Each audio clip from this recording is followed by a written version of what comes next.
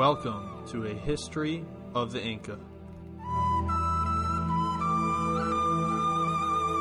Episode 49, The Road to Cajamarca.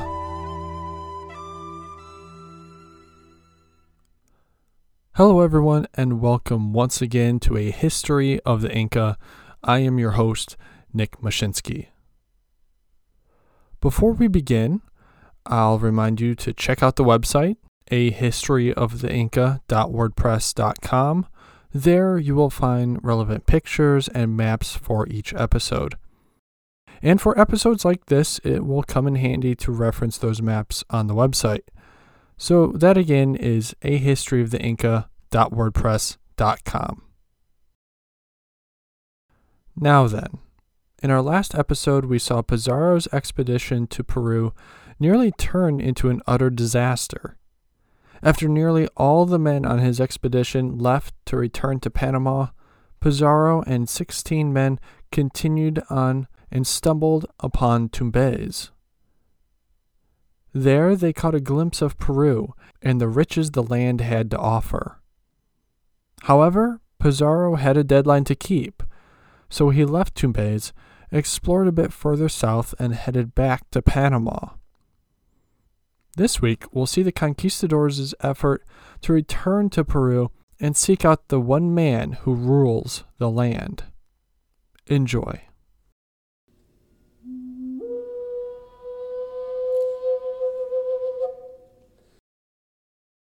Being buried in debt, Pizarro had to borrow money from his friends to fund his next trip to Spain. That is right, Spain.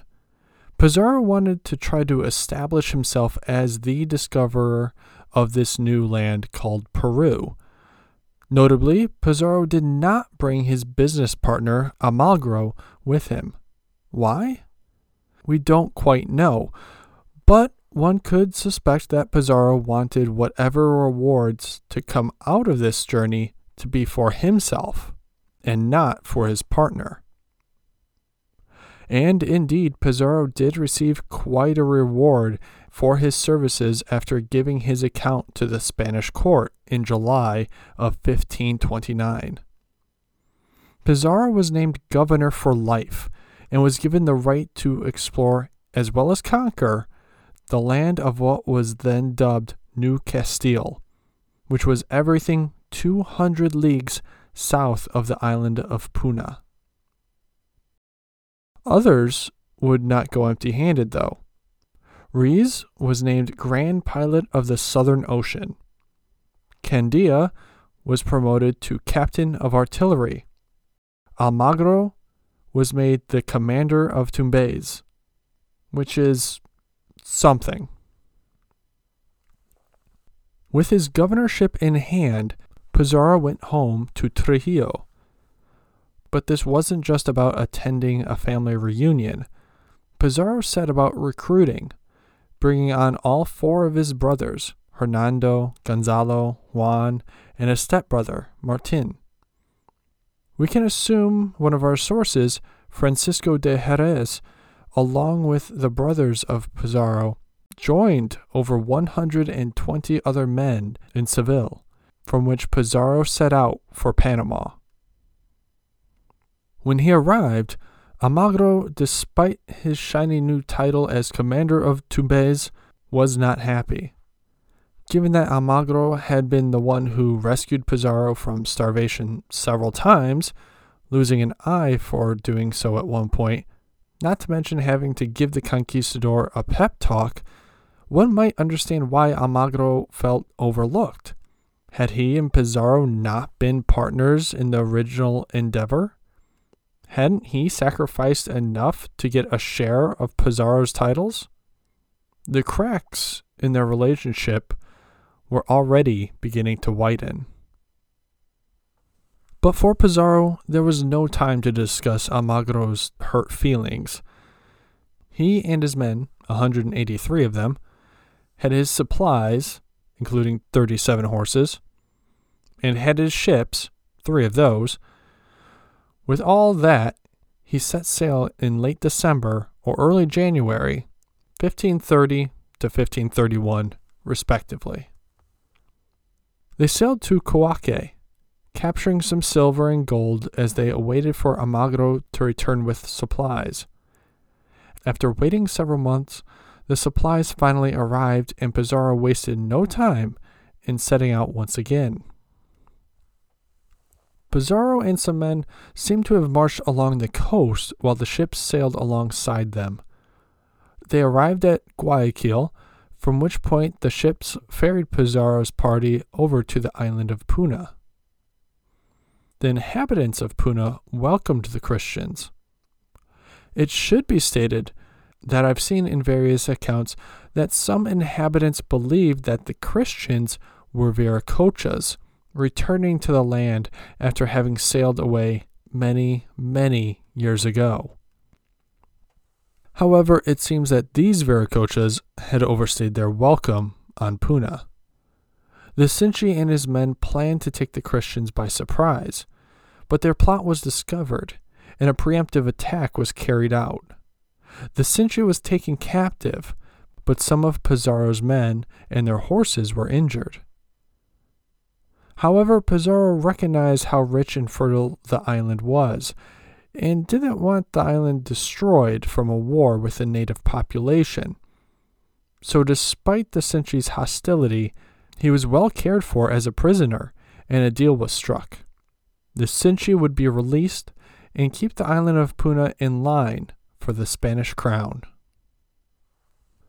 Leaving a token force behind on Puna, Pizarro and the rest of the expedition sailed along the coast and back to Tumbes.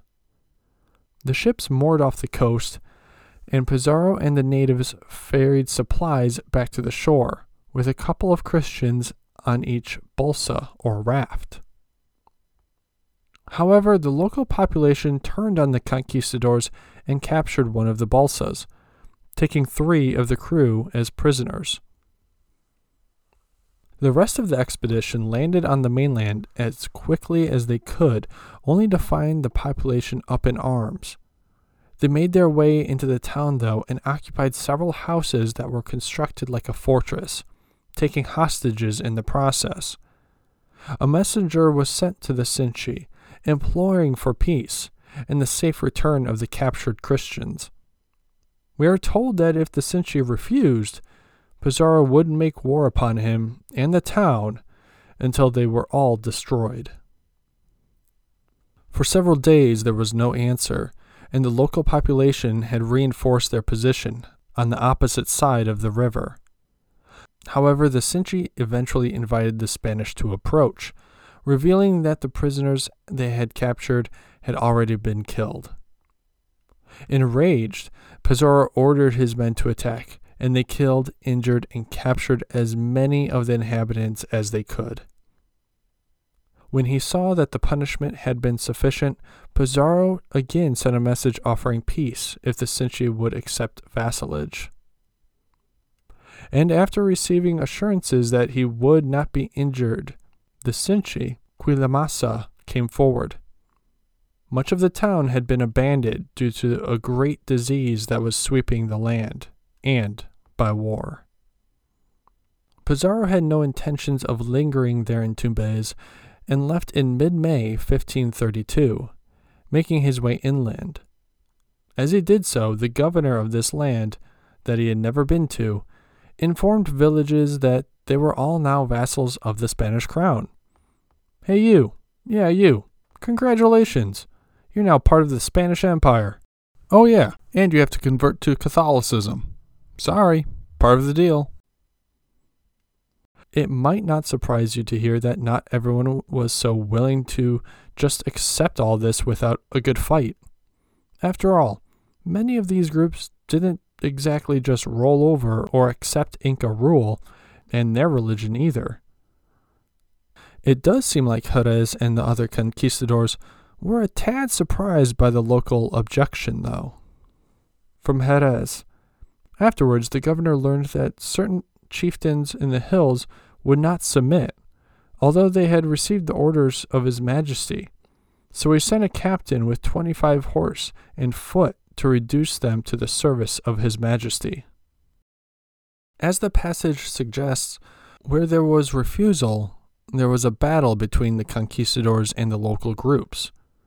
The Christians ended up winning these battles, but given what the population had been through at this point, it's not a shock. Disease and years of civil war had taken its toll on the population.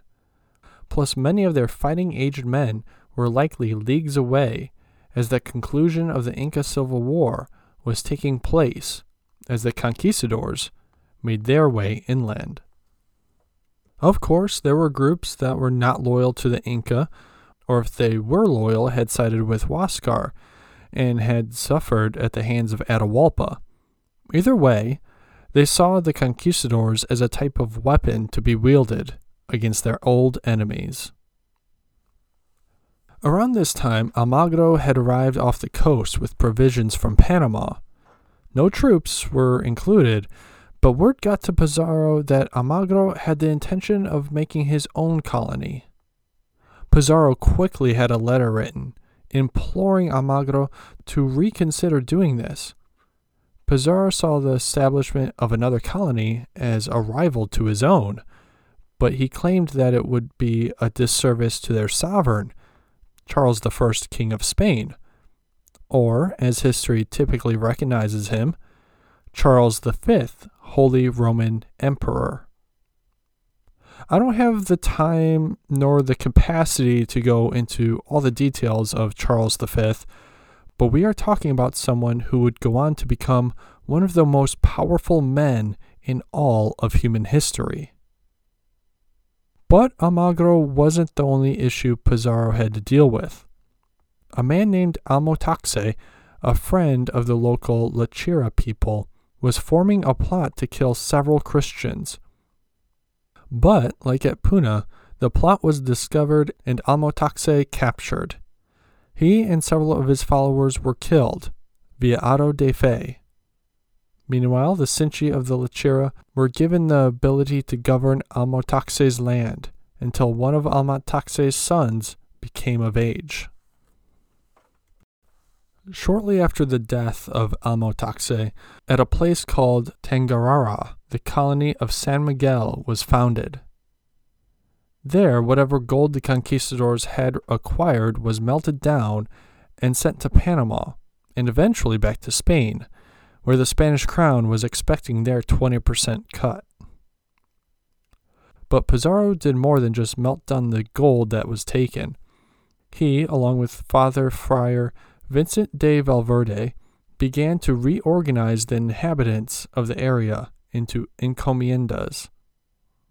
In the encomienda system, each settler of the colony would be assigned native inhabitants to assist the settlers in working the land. And I'm using air quotes when I say assist, by the way. In return for their toil on the land, the natives would be converted to Catholicism. What a reward. But in the eyes of the zealous Spanish, this was a reward. Eternal life could be theirs. It would just cost them their blood, sweat, tears, and for many, their earthly lives. As San Miguel was being established, Pizarro is told that the route to the capital of Cuzco is through a town called Cajamarca, and that Atahualpa, the Sapa Inca, or king as the Spanish would refer to him as, is in the vicinity of that town. Thus, Pizarro quickly decided to gather all the men and provisions he could and left San Miguel on September 24th, 1532, to meet this king who governed such a rich land. Pizarro reached the Piura Valley in 4 days and stayed there for 10 more, preparing for the march. He had around 67 horses and 110 infantry, mostly with crossbows, but a few had an arquebus on hand, an early form of the long gun or rifle. These guns were large and sometimes, depending on the size, needed a stand or tripod to assist in holding them steady.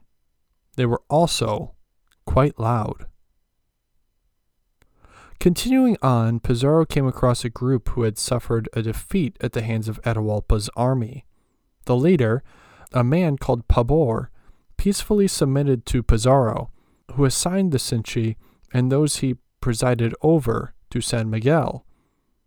However, Pabor warned Pizarro that the way to Cajamarca was steep and narrow. But of greater concern for the conquistadors was that there was a garrison of Inca troops waiting for the Christians at Caxas.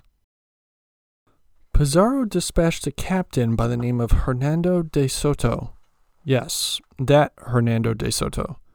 To scout ahead and to see if peace could be made with this garrison. He was also given strict instructions not to pillage or provoke the natives. Remember, despite their technological advantages, the conquistadors were still in a land where the terrain was unfamiliar and they were far outnumbered. As Soto scouted ahead, Pizarro marched to Zaran and was welcomed with lodgings and supplies. While he and his men rested, Pizarro received a message from Soto. The young captain had succeeded in securing peace, and upon his return to camp, Soto says he only found Casas by capturing quote-unquote spies and obtaining information from them. In other words, torturing them. Soto goes on to say that the people of Casas were in a commotion and they were pacified. Read into those two words what you will, but eventually the Sinchi came out and described the situation of the town and the empire to Soto. And this is where Pizarro hears of the civil war that had been taking place between Atahualpa and Huáscar, the plethora of gold in Cuzco, and how the town of Casas had suffered at the hands of Atahualpa. From Jerez, he added that it was a year since Cuzco, he means Huáscar, son of old Cuzco, Huanacapac, lost those villages when they were taken by his brother Atahualpa, who rebelled and conquered the land, exacting great tribute and daily perpetrating cruelties. For they not only have to give their goods as tribute, but also their sons and daughters. Whether the passage is embellished or not is difficult to say. As victor over the town, Atahualpa likely exacted punishment on the local population for resisting. However, too harsh a punishment would drastically reduce an already depleted population. And if such a thing was carried out everywhere that resisted, it would have had lasting consequences upon the empire. Soto continued on with his story. He scouted even further ahead, admiring the well-engineered road, the stone buildings with no mortar between them, the tambos which housed troops and pilgrims, and the kolkas full of shoes, salt, meat, as well as other goods. Without a doubt, the conquistador was impressed with the infrastructure of the Inca Empire. I should mention, though, that Soto did not return alone. A messenger from Atahualpa's camp traveled with them. He presented Pizarro with ducks or geese, cups, and a message. According to the message, Atahualpa desired to be friends with the Christians, and he wanted to receive them peacefully at Cajamarca. Pizarro was happy to hear this, and claimed to the messenger that he and his fellow Christians wanted the same. The governor offered Atahualpa any assistance he needed in defeating his enemies, and offered the messenger food and rest. Soon, though, the messenger had to return to Atahualpa, but was given a shirt and some items to take back to the Sapa Inca. The presents the messenger had brought with him were sent back to San Miguel, along with some cloth, which Jerez couldn't help but comment on. It is wonderful how highly this cloth is prized in Spain for its workmanship. It is looked upon more as silk than as wool. The clothes are enriched with many patterns and figures in beaten gold, very well embroidered. After resting for a few days, Pizarro and his men marched through the Sechura Desert, only to come upon an abandoned fortress with no water. They marched on and arrived in Motupe some 4 days later.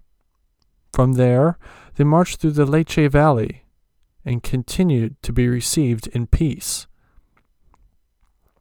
They ended up capturing 2 unsuspecting men. They were tortured for information pertaining to what Atahualpa's true intentions were. Eventually, the men replied that Atahualpa intended to attack the Christians and had their forces waiting for them in the mountains. With this in mind, Pizarro asked the local Sinchi the size of Atahualpa's army. The Sinchi replied that the Sapa Inca had about 50,000 men with him at Cajamarca. When he heard such a number, Pizarro said that the Sinchi must be mistaken, to which the Sinchi explained how the Inca army was organized and how their numbers were counted. It was no mistake. He had seen the army firsthand as they took 600 women and 600 children away from his town in the Sintu Valley.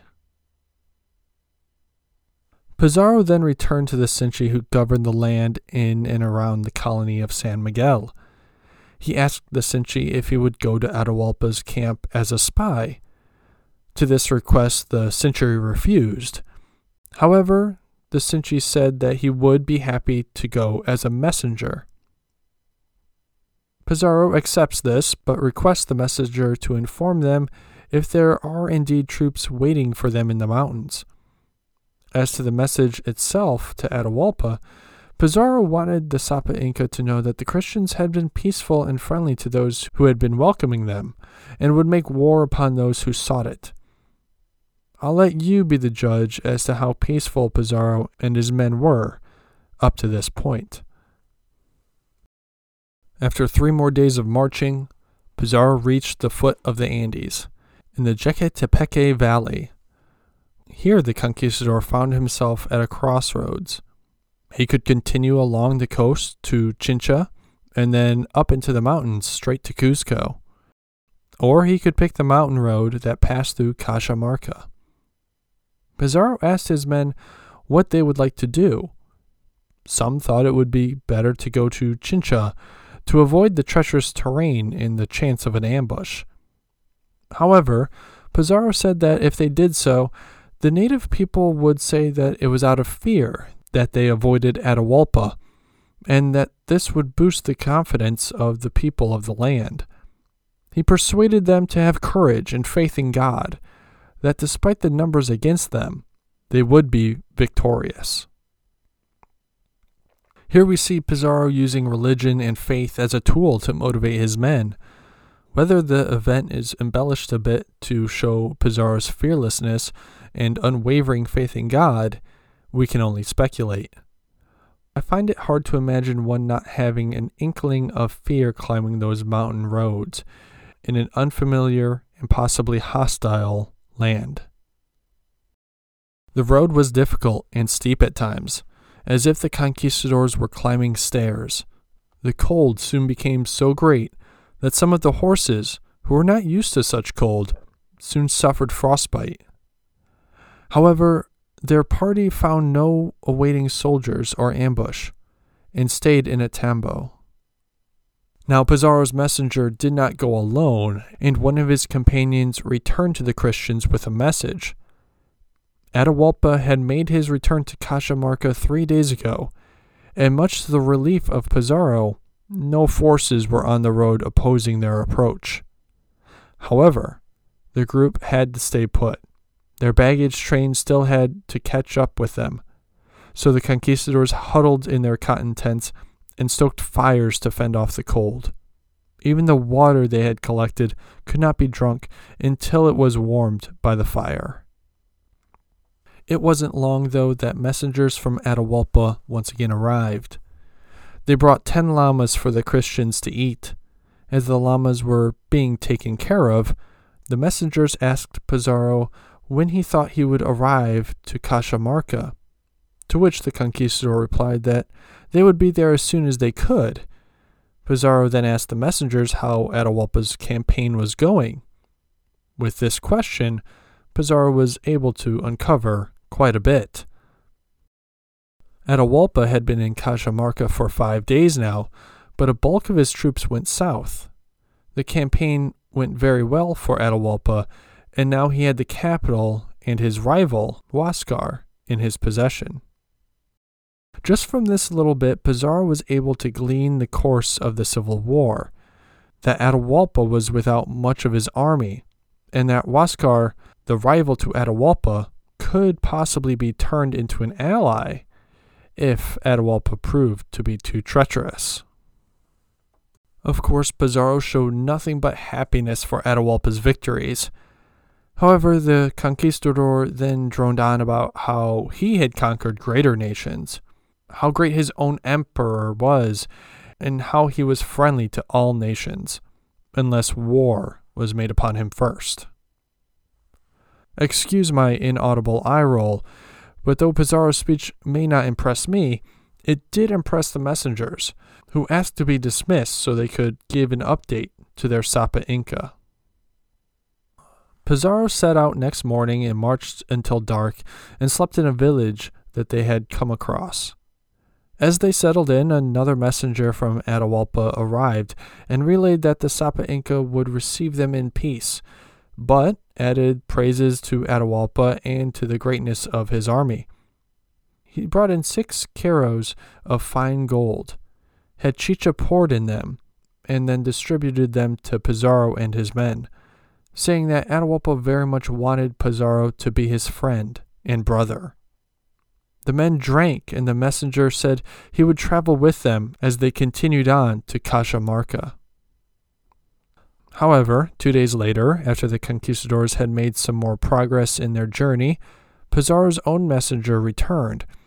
He saw the messenger of Atahualpa and attacked him. Pizarro ordered the 2 men to be pulled apart and questioned the actions of his own messenger, to which he answered, "This is a great rogue, this carrier of Atahualpa. He comes here to tell lies, pretending to be a great man. Atahualpa is in warlike array outside Cajamarca on the plain. He has a large army, and I found the town empty. I went there to camp and saw many people and flocks, and a quantity of tents, and all was ready for war." The messenger went on about how he was refused entrance to Atahualpa's quarters, and claimed that he received threats on his own life. One can almost picture the slow and long look Pizarro gave Atahualpa's messenger, almost asking, You want to explain all of that?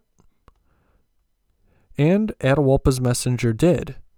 The town being empty, it was left open for the Christians to quarter in. The large army camp, Atahualpa had just been in a war, so of course he was in camp. His refusal to see Pizarro's messenger? He was fasting due to custom, and nobody would have dared to disrupt his fast. Had he known that Pizarro's messenger was there, the Sapa Inca would have welcomed him with all haste, though. Pizarro tells Atahualpa's messenger that he believes him. But let's be honest, what else was he going to do in that situation? He was deep in the mountains, and just a day or so away from Cajamarca. Running away wasn't an option. Not only would the embarrassment be too great, but the conquistadors would be hunted down in no time as they stumbled along the Capacnan. So, according to Jerez, Pizarro smiled and nodded, all the while believing his own messenger's tale, no doubt a bit unsure of what lay ahead. The next day the Christians started again and rested on a plain in the evening as more messengers bearing food came from Atahualpa. Pizarro was informed that he was near his destination.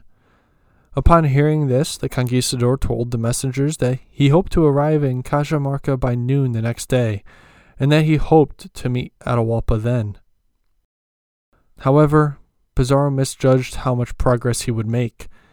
As the sun was beginning to get low in the sky, Pizarro and his men came to a vista overlooking the valley.